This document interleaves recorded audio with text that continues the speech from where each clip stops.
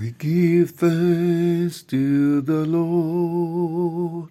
Give thanks to the Lord. We give thanks to the Lord. For his steadfast love endures forever. For his steadfast love endures forever.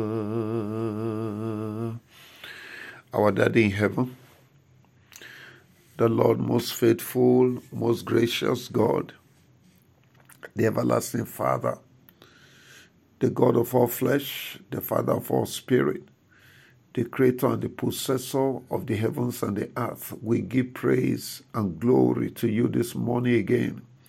We want to appreciate you for bringing us to the beginning of another day, the beginning of another week, the very first Sunday in the month of March 2023.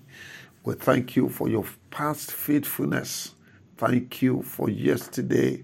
Thank you for the night hours. Thank you for renewed strength this morning.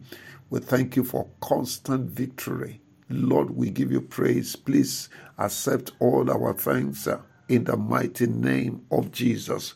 I pray for you, dear friends, this new week, the Lord will do new things in your life. In the mighty name of Jesus, I pray for grace, grace for significance, grace for notable achievements, grace for excellence in this new week. May the Lord bestow upon your life in the mighty name of Jesus. It's my prayer this week and this new month, God will do notable things in your life, memorable things, events, encounters that you will not forget in a hurry. May God bring it into existence in your life and my life in the mighty name of Jesus. It's my prayer this morning that the heavens will open unto you even this day. There will be divine visitation. Even as we go to God's house this morning, I pray that God will show up. The Lord will manifest himself. The Bible says in his presence there is fullness of joy. As we go to his presence today, may your joy be full. May your joy be full. May grace speak forth in your life. May we encounter God again today. Yokes be broken, burdens lifted in the mighty name of Jesus. For pastors, ministers of God all over, I pray that the Lord will walk with each one of us today. Yes, our words will not be ordinary. The same God that confirmed the word of Samuel with signs following, that same God will walk with us and speak through us, even into the lives of his people. In the name of Jesus, the word of the Lord will be honored. His name shall be glorified. We thank you this morning. We give you praise. In Jesus' mighty name, we have prayed. Amen and amen. I want to appreciate God for the privilege of witnessing this new day. As I prayed, I believe it, that God will do significant things in your life and my life today in the mighty name of Jesus. Now, this morning, I have a burden in my heart that I want us to pray over. Maybe it may take us about 3 days to look into this subject again. It is our children affairs. The children affairs. I came across these two scriptures a few moments ago, and I want to read it to you. 2 Kings chapter 2, verses 23 and 24. The Bible says, "And he," that is Elisha, "went up from thence unto Bethel, And as he was going up by the way, there came forth little children out of the city, and mocked him, and said unto him, Go up, thou bald head, go up, thou bald head. And he turned back and looked on them and cursed them in the name of the Lord. And there came forth 2 she-bears out of the wood, and tear 42 children of them. Wow. This is a serious matter, beloved. Who was Elisha? You remember? Elisha was the servant of Elijah. He was one of the disciples of Elijah. Elisha was a diligent follower, all right, of Elijah. And in this same chapter, from verse 1, we saw how at the terminal end of Elijah's ministry, how diligently, doggedly Elisha followed Elijah as he was announcing, and heaven made it clear that Elijah was to be taken away. And Elisha diligently followed him, coveting double portion of the anointing upon Elijah. You know how he followed from Gilgal to Bethel, from Bethel to Jericho, from Jericho to Jordan, and crossing the Jordan, he was asked what was his desire. Why was he so following? And he said, I want double portion of the anointing upon you. And of course, he got it. You know all of the issues that arose from there. And then he has just secured that double portion of anointing that would have been terrific. All right? Very unusual. The anointing of God upon Elijah was enough. He was a feared man. Elijah was he had a terrifying anointing. All right? An anointing that could single-handedly handle, how many prophets? Over 450 prophets of Baal, judged them. The anointing that brought fire, the anointing that could shut the heavens and could reopen the heavens, all right, by prayer, all right. The anointing, all that the anointing did, all right, through Elijah.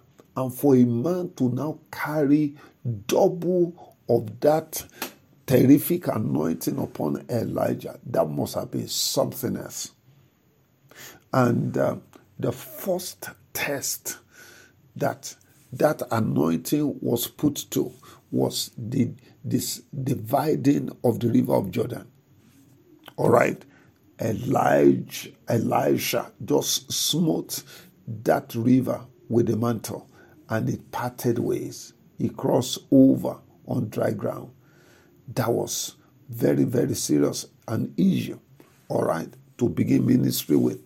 And then he came to Jericho, and the Bible says the men, the adult generation, the mature generation, the generation that recognized and revered the anointing of God, the presence of God in the life of a man.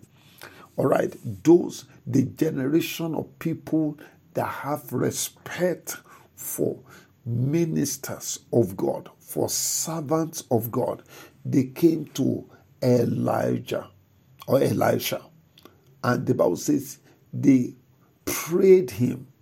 All right, they said, behold, the situation of this city is pleasant. If you look at it from verse 19, as you can see, but the ground is barren, the water is not.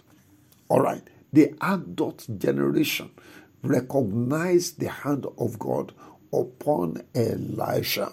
They came bending over to him, praying, coveting his intervention in their prolonged crisis, the crisis of barrenness, the crisis of death, unproductivity in the land, and with the saying, with the pronouncement of the mouth of this adult generation, or of this Elisha, all right, to the crisis of that generation, the problem was dissolved. The water was healed. The ground was healed. All right, there was a turnaround. So I could see a generation of people who revered the oil, who feared God in the life of a man, who has respect for carriers of divine presence. But amazingly, in the same chapter, the same community, there came a generation of children. All right, their age group, I don't know, but I guess they would have been teenagers or less. All right, maybe let's just say from 18 years downward. And the Bible says they came. They gathered together, not 5, not 10, not 20, over 40. At least, let's say, they should have been about 50 or thereabout. And the Bible says, as Elisha was passing by, going to Bethel, the Bible says, these children gathered together to mock the same grace their fathers honored. They mocked the anointing the fathers coveted. They despised the man that their fathers bowed to. All right? A generation of untrained, untutored children who have no regard for God, neither for his presence. They have no regard. Possibly they do not even recognize, and I guess that could have been the beginning of the crisis, inability to recognize a man that carries grace, inability to know how to respect and honor the oil of God upon genuine ministers of God. All right? I believe if they have known, if they have been brought up in a manner to recognize and to honor, they would have rather coveted the touch of this man of God. You remember, in the days of Jesus, the Bible says the parents brought their children. The children came en masse, and parents said, please touch these children. I guess these children would have needed the touch, just a touch or a word from the mouth of Elisha into their lives, to speak into their lives. All right? A word of lifting, a love, a word of breakthrough, a word of preservation. They could have coveted. They could have run after Elisha and said, Daddy, please pray for us. Rather than doing this generation mocked the oil of God upon Elisha. They insulted grace. They insulted. You see, I'm not trying to, idolize men of God. No, please don't get me wrong. There is a problem I could see there. We are not to make a God out of such men, even those men of God who carry genuine oil. When people wanted to do that, they forbade them. But that, as it were, did not say that these grace carriers should not be honored. That is why I feel in my heart this morning that we need to do something. Something needs to be done. You know what happened at that point. We will look more critically into this matter in the next 2 days. We want to pray for this generation of our young ones. All right, we want to pray for our children. We want to beg God even to reverse whatever cause is affecting a generation. And this one is not just affecting generation of young children by age.